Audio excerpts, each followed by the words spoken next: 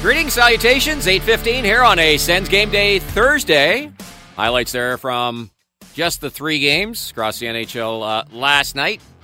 And if we sort of exclude Detroit because they've waved the white flag on the season, the trade deadline, really only one game of significance, Minnesota and Winnipeg, and another loss for the Jets and an injury to Kirill Kaprizov. So some news certainly from that game as we get set for Sens and Kraken, a late night left coast start for the Sens. 8 o'clock our pregame. 10 o'clock, Dana Gord will have the call from Seattle as Ottawa goes into, 4 games over the next 6 days, 3 games over the next 4 nights, with 2 rookie goaltenders manning the way because Cam Talbot is out for the next 3 weeks. All right, lots of stuff to go over with our NHL insider. That would be Mike Johnson, as always, a presentation of the Myers Automotive Group. How you doing this morning, MJ? I am doing very well. It's funny because we're so busy. We're tracking everything so closely, and then you're like, oh, I just kind of have to pay attention to one game tomorrow last night. It's quite nice because, there's nothing else really on the line except for the one. And, boy, we'll get to the Sens in a minute, but the Jets are kind of reeling right now. Like they've played the Calgary Flames kind of right back into the mix here in what should have been kind of over the Western Conference race for the Jets. Their struggles of, at the worst possible time have made the last 17 games for them very interesting. Yeah, they at one point, maybe for a day or two, they were actually first overall in the Western Conference. Yeah. They're only 6 points out of first place, but it feels like, to your point, that they've got 2 wins in their last 10. What do you think? I don't know that there's been significant injuries, at least to many of the top guys. What, from what you've been able to ascertain, is going on in Winnipeg? Well, Connor Hellebuyck's save percentage last 5 games, something like .885. So he was a Vezina-worthy goaltender for the first 50, and the last 10 he's kind of gone the other way. And it's an age-old question for him because he's one of the few goalies that does play a lot. And you wonder, is it fatigue? Is he going through a rut? Is his body holding up? But their backup, is it not Big Save Dave? He's not mixed in enough big saves. And so, what do? Do you not play him as much to try to get him rest? I don't think they can afford to. Certainly can't afford to now. So that's kind of gone away from them. And the goals are down a little bit. I like, Niederreiter scored a goal again last night. The Method got pick up an assist. I don't mind the acquisitions they made, but they were, their goaltender is a big part of their success, and he's taking a turn for the worse, and that might be enough for a team that's good, but not great that they can overcome their goalie not playing well. Isn't this the exact same thing happened when he won the Vezina, MJ? By the time they got to the playoffs, he was pretty much just out of gas? Felt that way. I mean, and now he would tell you no, he wasn't tired, but he at least wasn't as good. The numbers would dictate something was going on. So, I think... I get why you would. You have David Riddick, respectfully, who was an all-star, but you have Connor Hellebuyck. If I was coaching, I would be like, well, I'm going to go with Hellebuyck again. You know what I mean? That would be the sentiment, even if he could use a day off. I'm probably still not going to give it, but there's a danger in doing that, and maybe they're bumping into that right now. I should mention that I think Dubois has been either dinged up or been out. Dubois, been out the last couple of games. From Minnesota side, the Kaprizov injury, bit of a weird one with the splaying of the legs. We saw that in Ottawa. I don't know if you remember when Chris Weidman, he tore the hamstring right off his bone when Malkin fell on him the same sort of way. They didn't have an update, so I don't want to suggest it's the same, but it had kind of the same feel to it. Have you ever, in your time, suffered anything close to that kind of an injury? Not a chance in the world I could have survived in a collision like that. If you didn't see it, he kind of got caught in like a hurdler stretch with Logan Stanley, who is all of 240 pounds, sitting right on his back. And I'm looking at it, and I saw him limp off, which is obviously terrible news. He is top 3 in the league in percentage of offenses that he's been involved in for his team. I think Connor's been ahead of him, but he's right there behind Connor McDavid. And I'm looking, and I'm like, there's any number of, seriously, 4 different joints that could have been a problem for. It could have been like his outstretched leg knee. Could have been the hammy on the outstretched leg like Chris Weidman. Could have been the ankle, knee, or hip on the hurdler kind of bent leg. Could have been any number of those things. If it was me, it would have been all those things. I'm not even kidding. When I played, it would have been every muscle in my lower body would have been pulled. I would have been out for weeks. It would have been unfortunately, Forsberg, multiple pulled MCLs on the same collision. Wild are playing really well right now. They are kind of surging up the standings, haven't lost in over 10 games. But without him, they're not, like, they defend hard.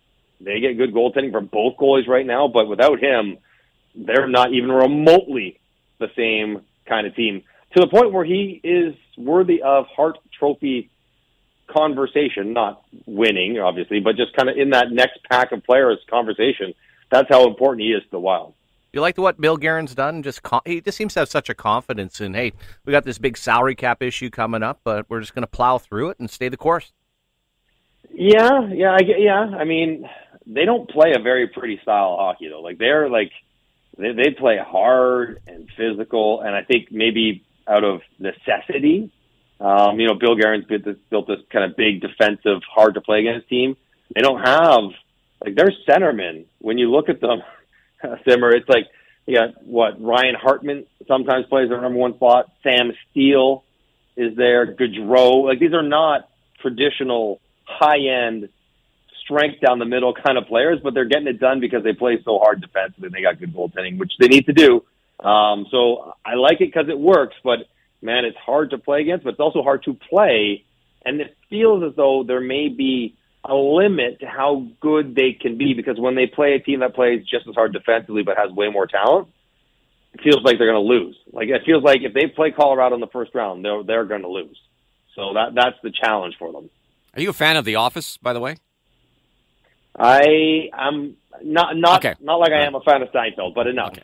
Yeah. Okay. I've said this many. I don't know if you know all the characters in The Office, but Dean Evison, the Minnesota coach, there's a fella in the back named Creed. I swear they're like body doubles. Yes, 100%. Never been seen in the same room ever. Exactly. All right, so Sens are in Seattle tonight. First and foremost, obviously second year for the Kraken. Have you been out there to do a game, and what are your thoughts? I've heard nothing but rave reviews about, because they basically redid the rink inside the old Key Arena of, A, have you been there, and B, what are your just thoughts on the arena itself? Yeah, you know what? Unfortunately, I have not. I have not been out there. With our rotation, the games for Ottawa out west, generally Noodles does them because, he's from out there and he kind of enjoys going out there and seeing family and friends. The games with Montreal out west, Craig Button's out there, so he generally does those ones. And so I'll do the Leaf ones that go out there, but they weren't out there this year for a TFN game. So Long story longer, I have not been out there, but from all reports, incredible job. Now, it better be nice because it costs a boatload of money to redo that building. But apparently, like, you walk in at street level and then you sort of head down into the arena, but there's lots of glass and the public spaces outside and rinks and attractions and things to do right around it. They've done an amazing job with the building, and they've done a pretty good job on the ice this year as well, Seattle. They've been one of the bigger surprises, and they're currently riding a 5-game win streak. So a tough opponent to bump into right now. We went through the stats last hour. Their 5-on-5 goal scoring is the best in the NHL, and it's not like it's 3 or 4 guys. They've got 13 guys with 10 or more goals, 12 of them forwards. Did you foresee offensively that the Kraken would be as good as they are this year? Of course not. How could you possibly see this coming? Like, it's, and it's not like they don't have good players. You see their acquisitions, see Bjorkstrand go out there. You're like, yeah, but, if they're being asked to be the primary guy, can they be that? But what the beauty of that team is they really haven't asked anyone to be the primary guy. Like, they just kind of roll their lines. They ask everyone to chip in offensively. Yes, some guys get to play on the power play, but no one plays so many more minutes. Their number one center is Matty Beniers, who's good, but again, he's still going through his rookie year. Everyone is just kind of being counted on to maybe try to get 20 goals. And just about everyone is sort of on pace to get 20 or so goals. It clearly is all working well for them. But no, not at all. I didn't see this coming.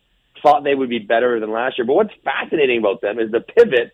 They went from, they built their team through the draft, defensive, took a ton of defensemen, goaltending. They signed Grubauer, that big deal. You think, okay, we're going to defend our way to our wins. But when you look at their roster and how they're playing this year, that's not what they're doing. Like, they're getting a lot of wins, but their goaltenders have, sub 900 save percentages as a team, and yet they're totally okay with all of that, which was not how they were originally built. So it's been a quick pivot with great success. And Grubauer actually playing a little bit better as of late, which bodes well heading towards the playoffs. And watching them here, MJ, they just play properly. I mean, they just feasted on Ottawa all over the ice on turnovers. You give Dave Hochstahl a lot of credit, because I kind of look at this last year, and he was in Philly, he was just okay. I'm like, come on, nothing going on here. Now I'm thinking, well, this guy would be with Monty and Lindy Ruff in the conversation for the Jack Adams. Yeah, and it's funny, Simmer, how you see guys, coaches kind of do better in their second act. Whether it's a Bruce Cassidy or guys who go and they're quality coaches their first time through Craig Berube, and then they get another shot and they take what they've learned, they apply it in a different situation, and maybe Hackstall is doing that. He had the time in Philly coming out of college, and that's always a tricky transition to make when the team's not that good. And then you get dumped into an expansion team, and how much can they? Is it on the coach? Is it the roster? Whatever. But you weren't sure, and he clearly has his team buying in. They are all on the same page. And I got to tell you, there's something empowering. It kind of reminds me, like back in '99, the year I was in Toronto, we made it to the conference finals. The year prior, we were no good. My rookie season, we were 13th out of 15 teams. And we had a star in Matt Sundin, but we didn't have any other offensive stars. And we went, when Pat Quinn came in to coach us, from bottom 5 scoring team to the top scoring team without really adding. We had Steve Thomas and Derek King, but it was all strength in numbers. We had 7 or 8 guys get 20 goals, Steve Sullivan and Sergei Berezin and Igor Korolev and me and Freddie Modine and all these guys, Jonas Hoagland, none of whom are superstar players, but all sort of chipped in. And there is something very collaborative about everyone chipping in and no one really being counted on to carry the load. And I think that's what Seattle's going through right now. They're all kind of rooting for each other, pushing each other, and pulling for each other, and doing it with great success. So it's almost like building a communist hockey team. Everyone is just pulling. Nobody's better than anybody else. And I mean that actually sincerely, other than Matt Sundin. He's the czar. Yeah. Yeah, right. Well, he's got the dacha in the Black Sea. yeah, he's got the place in Sochi. Yeah. Absolutely. But like that, it's almost empowering, but also liberating. Yeah. Like I was a player that, I wanted to produce offense. I thought I wanted to try to score as much as I could and get as many points as I could. And so you put a lot of pressure on yourself to try to score. And I was on teams in Tampa and Arizona where I was one of the best players, and I was counted on to score all the time. And it's a lot of pressure, especially when you're good, but you're not great. And I found that year in Toronto, just so freeing mentally, because I was sort of putting the same pressure on me internally, but the pressure wasn't there externally to kind of be the guy. And then we all kind of ended up having good seasons together. And that's sort of what is happening in Seattle. And I'm sure the players are really enjoying their experience being empowered to go play, but not sort of being scrutinized or burdened by the need to carry an offense that maybe no one player on that team is good enough to carry. In a roundabout way, does a team like Seattle, like your old Toronto team, become more difficult to defend against? Because a lot of teams are built where they've got, let's say, a shutdown pair, they've got a shutdown line or whatever, and a possession line or whatever. But if you can just come at them with forward line after forward line, that all have a chance to score. That's fairly unique to what we see. Most teams are built, and Ottawa's a great example. They're getting pretty good goal scoring this year, but it's essentially all coming from their top 2 lines. Yeah, absolutely. And basically the dynamic of a series or a game becomes, okay, well, can we control their top 6 and then we'll win the rest, right? Seattle bumps into every team. Ottawa, no different. Ottawa's top 6 is better than Seattle's. Better players, better production, all that. But if they can kind of play them close to a standstill, which is almost easier, to defend and get saves, and it's hard to just score all the time like the Ottawa guys are being asked to, and then trust that your depth guys will score as well. And that will be the difference maker. Yes, you're absolutely correct. It is a trickier matchup. You don't have the stars, but you got the depth, and you'll see which one kind of plays out over the course of a game, or I guess they're going to find out over the course of a series. The practice lines yesterday, not earth-shattering changes if they do happen, MJ, and they weren't even confirmed, but it would be Kelly in along with Brown and Holden. You'd take Brandstrom out along with Brassard and Gauthier.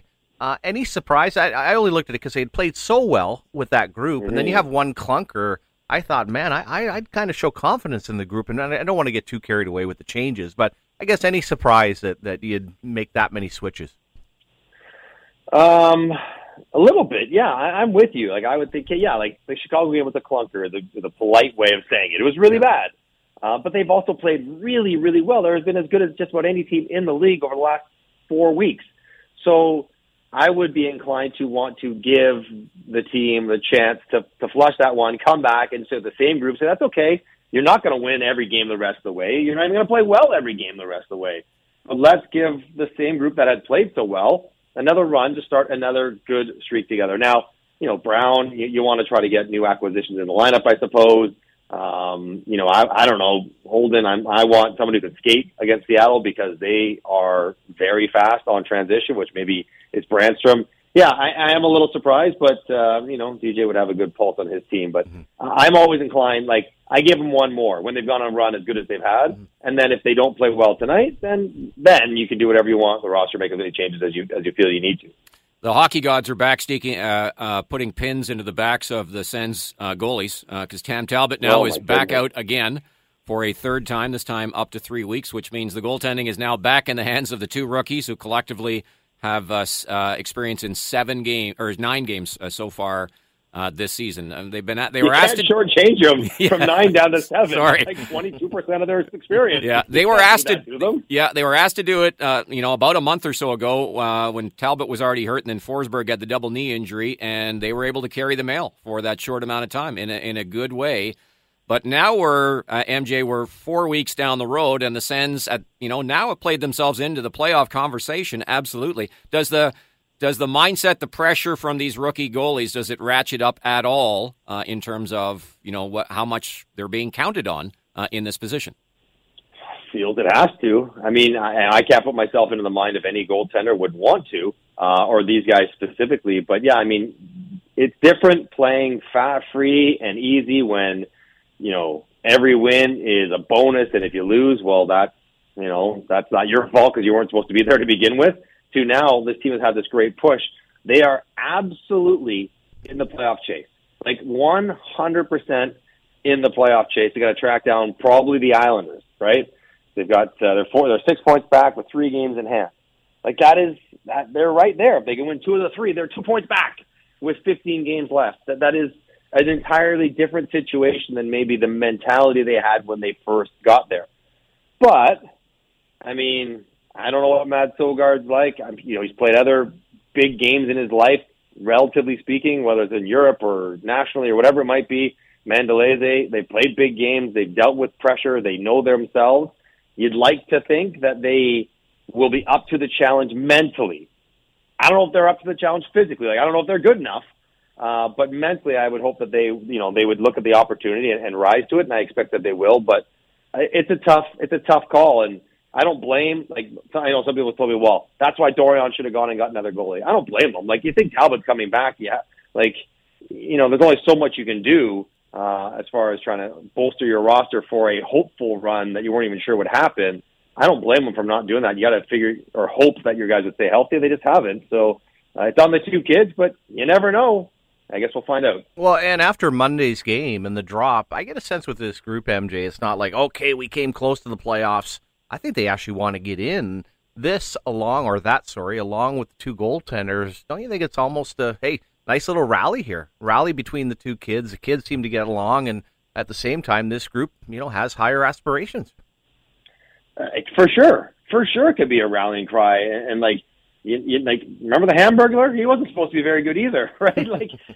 He came in and that'll never happen again until it does happen, and it doesn't have to happen as long or as well. If they can win, what do they got? 19 games left. I keep saying 92 points will get them really close. So 12-7 gets Ottawa to 92 points, and they'll be right around it if they get there. It might be one short, might be one good, I don't know, but around that number.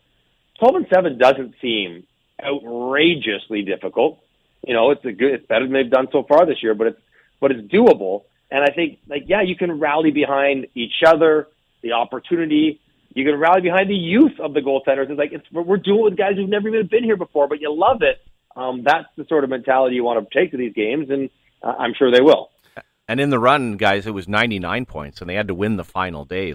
That is a big difference. Yeah. Yeah. I like to think, and I'm of the belief that NHL players always play hard, but we always hear this, Mike, whether it's the team collectively likes, if we're talking about veteran goalies, likes one guy maybe a little bit more, they play harder for one guy than another, or in the case of Ottawa, you got two really, really inexperienced guys. Is that actually a thing, or is that something that where they play harder for one guy or another, or in this case, they'll play harder because they've got rookie goalies? Is that in actuality a thing?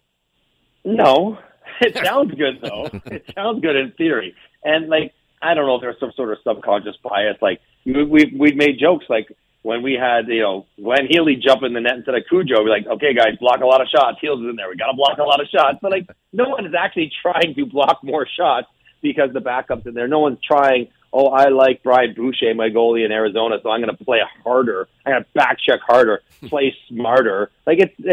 No. I mean, I think there can be a momentarily heightened attention to detail. Right. I think that's possible because you're like, hey, listen, we got to really make sure to, but that could be also going up against Edmonton with your regular goalie. Situations occasionally get your attention, but the idea is no, we try harder because of a guy or because of whatever. That's not that realistic. Okay. Last one for you. Did the Toronto-New Jersey game on Tuesday. You got a chance to see Timo Meier in his Devils debut. A lot of people have liked that on a really skilled, fast, but relatively speaking, small team. He brings some nice size. I know it's only, the one, he's played 2 games, but do you see him as being a long-term here, real good fit for New Jersey for the rest of the season? Yes. But not on Tuesday. He did not have a good night on Tuesday. Took a tough turnover, took a penalty that the Leafs scored on. It wasn't a dream debut, but he does bring a lot of attributes that Jersey needs. That combination of size and speed and skill to add to their top 6. They're trying him with Jack Hughes right now. Jack Hughes is an incredible player, and he played with Jesper Bratt. If you don't know these two guys, they are dynamic, east-west, very creative players, and it might be tough to get a read on exactly where they're going out there because they don't go in straight lines. But if he doesn't work there, he'll go with Nico Hischier, a guy he's played with previously on the Swiss national team. There's history there as well, so it makes sense. I think Jersey plans on him being there this year. They want to sign him to extension long-term, so he's going to be there for a while. But he's probably the best forward to change teams at the deadline, and he goes to a team that needs him but is also really good already. Right. So it should make a lot of sense. All right. Good stuff. Appreciate the time and the insight as always, and look forward to chatting with you again next week. Boys, have a good day. Powered by FanDuel. Make every moment more on FanDuel, North America's #1 sportsbook. Simmer, you got burned on the dreaded empty net goal last night. Minnesota-Winnipeg was 5, and it was a very low over-under 5.5, and that sent it to the over. Yeah. Darn. But I also had Winnipeg winning in the back-to-back, yes, that's an over. It's been an up and down week. It's been a 2 for 2 the day before, 0 for 2 last night. So, of course, we got the Sens and the Kraken tonight. So I've got the money line total set to go here. Yeah. So who you like Ottawa or Seattle, and you like the over/under? By the way, in this game is 6.5, not 5.5, 6.5. You like the over or the under? Well, I like the under. I think it's going to be a pretty tight game, but I do feel Seattle. I just think it.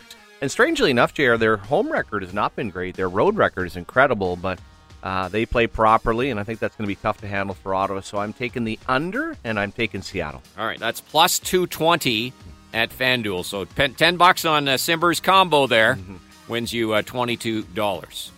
We'll see if Thursday is Simmer's lucky day. They have not posted yet the goal scorer odds for tonight. Who are you feeling on either team? Who are you feeling is hitting the net tonight? I'll go with Brady Tkachuk. Only that I know he's going to rebound and play well. Not sure after that, and I wouldn't even begin to try to, pick out of a hat if you're taking Seattle. But as I said, I was so impressed. And again, I think people looked at analytical numbers when they rolled through, Jared, and you respect all that. But I was like, wow, that team there, they feast on mistakes, and they're a good even strength team, and that's a lot to overcome. And when you think about the ratio of, say, 60 games into the year, Ottawa scores 2 a game, and they're almost at 3 a game as far as even strength goals. That's quite a difference going into a game. 161 versus 111, and could be even a little tighter if they go with the lineup we saw yesterday in practice. There you go. Make every moment more on FanDuel, North America's number one sportsbook. Again, 8 o'clock pregame tonight with Graham Creech and Jamie Baker. 10 o'clock, Dean and Gordon will have the call from the... Are they still? No, it's Climate Pledge Arena, right? I was going to go. It's the old Key Arena, but Climate Pledge Arena in Seattle. Very cool place. Been many a time to watch the Seattle Thunderbirds. And I know they've changed it, JR, but as MJ, it would be the equivalent if you went by and saw a subway station. You know what I mean? As far as one level, and you're like, well, come on, this can't be a full rink. And then you go in it, and part of it is the imprint is not huge. And it was probably built for that for basketball, but it has great sight lines, so I don't think that's been altered too much. So, yeah, it'd be a real cool place to watch a game. And I do wonder if visiting teams are excited about playing there, because, as I said, their home record has not been great. And I think they're 23-9 at home, on the road. Sorry, that's because they're out in Seattle. They're all well caffeinated, huh? No shortage of coffee. Yeah, that's a good point. They're all listening to their grunge. Yeah, they got their Pearl Jam going. That's true. Nirvana, and the local players are just sitting there getting high all day. That's true. I guess you get a lot of that. I guess you could do that anywhere now. So not a big Jordan Eberle. I can just imagine all day, exactly. Got a game tonight. And then the other fear, it's well known that Washington State and Seattle has the most serial murderers in the world, right? That's the Green River Killer. Yeah, that's where all they hang out. Look it up. Even a little Ted Bundy action. Right? Yeah, exactly. Well, didn't they it was in Idaho, but didn't the guy come from the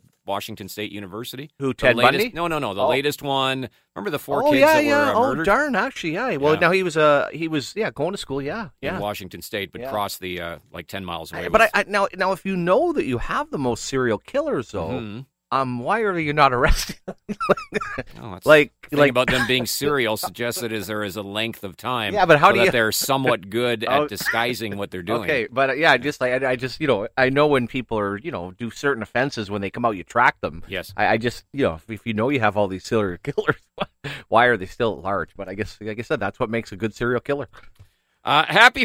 Yes. Never really thought about it. I actually think the worst in my lifetime would have been Clifford Olson, and he set up shop. Oh, he wasn't BC? Oh no, I'm confusing him with Thatcher, Colin Thatcher. Oh yeah. Oh, I went by his house as soon as I got to Regina. Had to drive by the house, unfortunately, where he killed his wife. Really? Yeah. Oh yeah. No, I was really. That's a bit of a dark side thing. Isn't it? I also went to O.J. The last 5 minutes have been a dark side story. But I also went to O.J. Simpson's house and the Rockingham and Bundy. Well, but the thing about the O.J. Simpson one was because everybody that was around back, you watched. It was the first time we ever saw a court case play out for most people in person, right? On TV, it's this is how it works. But you saw reenactments of what it looked like outside where the murders happened. And so I could see your interest in, I'm going to drive by. Oh, okay, I get a sense of it now. I see it in person. I don't remember much about the Colin Thatcher other than what they found his, boy, we're getting into a dark side here. I apologize. But they found his wife's body in the house. I don't know that there was any kind of thing that you needed to see. Some twisted thing that you're going through right I was now. Only 24 at the time, so it must have been. And the fact that I was into the news, his father had been the premier, right, of Saskatchewan, right? He was, he was. He was dating one of the Charlie's Angels, so that for sure just brought everything. What? Yeah, he was dating Jacqueline Smith. He was a very wealthy fella. So, anyways, I had to drive by. What? Yeah. See, look it up. Making stuff up right now? No, I'm honestly, like I said, I did all this for you. Yeah, the most prim and proper of Charlie's Angels. At one point, was dating a guy who ends up being a murderer? Yeah, absolutely. He was they're very wealthy family. I don't believe you. Oh, absolutely. And I bet he even wore her collection from Zellers. Zellers? Well, Jacqueline Smith had her own collection. Don't you remember that? Guys, come on. Where you been? No, I don't know. Jay, are you normally... Look up Colin Thatcher and the Charlie's Angels hammer. And I'm being very serious here. I would not joke around about someone being killed. But when I flew to Regina for the first time, the address... It's the first thing you wanted to do. Well, when you went to... Not that there's a lot of other things. Nothing else to do in Regina. I guess you go to the football stadium. The address in the house had become, at least my recollection, JR, had become very famous. So okay. I'll leave that with you. Yeah. I wouldn't steer you guys. Nothing there? I'm not. You did Colin Thatcher plus Charlie's Angels on the Google machine? Now, I'm not saying Zimmer's wrong because I'm just seeing the first couple of... I'm seeing Hell's Angels. Yeah. I'm just seeing the I think first couple of I think you made that up. Okay. results here. All right. March 9th. Happy birthday. I'm sure he's listening right now. Go to the birthdays now. Let's turn that, segue that frown to upside people, down. Let's segue to people that are alive. Chris Phillips, 45 years old today. Happy birthday wow. to Philly. I saw a picture on social media that his wife had put out. He was down in Florida. His son's playing baseball down there, Hammer. I don't know if He's you're aware a of big it. ball player. Yeah, he used to play with ONC as well. Okay, he is a spitting image of Chris Phillips at that age. Oh, yeah? Oh, my God, it's just astonishing, not to mention, as you said, good-sized fella. All right. Happy birthday to Chris Phillips, 45. Former Sen, Ryan Dzingel, is 31. I admittedly had to look up where is Ryan Dzingel this season. Last year he played, he split the year between Arizona and San Jose, played 32 games. This year, listed as only having played 9 games with the Chicago Wolves of the American Hockey League. So I'm thinking he has probably either a two-way or an AHL deal, but only 9 games. So. Yeah, that's Vegas' farm team, right? Okay. And I was actually, as soon as you said that, I was thinking about Carolina, but they signed Del Zotto and Tierney, did they not? Yeah. Originally, no, Tierney went to Florida. Oh, Florida, okay. And also, every time the one thing I think about with Ryan Dzingel, first of all, the excellent trade to send him to Columbus and 2 second-round picks, but every time I see John Cooper, I think of him because he was in Coop's wedding party, right? He had played for him in the U.S. Junior League way back. Oh, yeah. So they're good friends. Hang on, a coach had a player in his wedding party? Yeah. Really? Yeah. You think I'm making that up? Oh, wow. I didn't find anything. Has John Cooper murdered anyone? We're gonna have dated someone from Charlie's Angels. I'm gonna be on the Trump fact check thing. Simmer lied 5 times.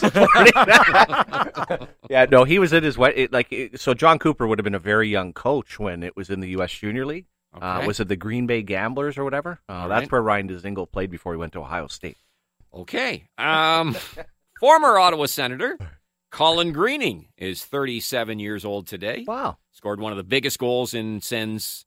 Yeah, it was a kind of a short-lived thing, but it kept alive their series against Pittsburgh. The probably not game was the comment, the infamous comment from Daniel Alfredson after Colin Greening had scored in double overtime. Alfie had scored the big goal shorthanded in the final minute to tie it, and Greening won it in double overtime. And, hey, Alfie, can you guys complete the comeback against Pittsburgh? Probably not. Yeah, and also Being honest, funny at that time because I think the Sens, right back to that time, guys, were kind of really rolling. They had done Carlson after winning the Norris Trophy. They gave Turris that crazy 5-year, $3.5 million extension that was just a bargain almost from day one. But then they kind of got hot to go, and they ended up doing the Jared Cowan. And remember the rumors about Cowan turning down a 7-year contract? Yeah, and 8 years and $28 million. Oh, was it? Okay. Yeah. And then, $3.5 million a year. Greening was the same thing. And this was one that was forced because you could see he was the perfect fit, but it was McCulloch and Spezza who were the all-stars that were doing all the work. And again, another guy worked very hard, extremely smart, great guy, but it just never came naturally for him. And what a class act. And I went on and played for the Marlies for a few years, and I'm sure he set up shop, I think, Chicago as well, and doing well for himself. Highly educated. Was he a Cornell grad? I think so. Yeah. Leafs defenseman Morgan Riley, 29 years old today. Where do you think his game's at?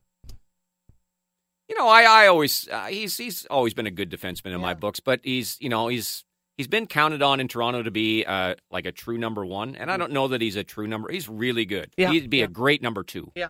But I don't know that he's got the big hammer from the point. He's always been the number 1 power play guy, but I don't know that he's been necessarily the best at it. I mean, he's good. Yeah. He had to have a couple of really nice offensive years. Yeah, he did.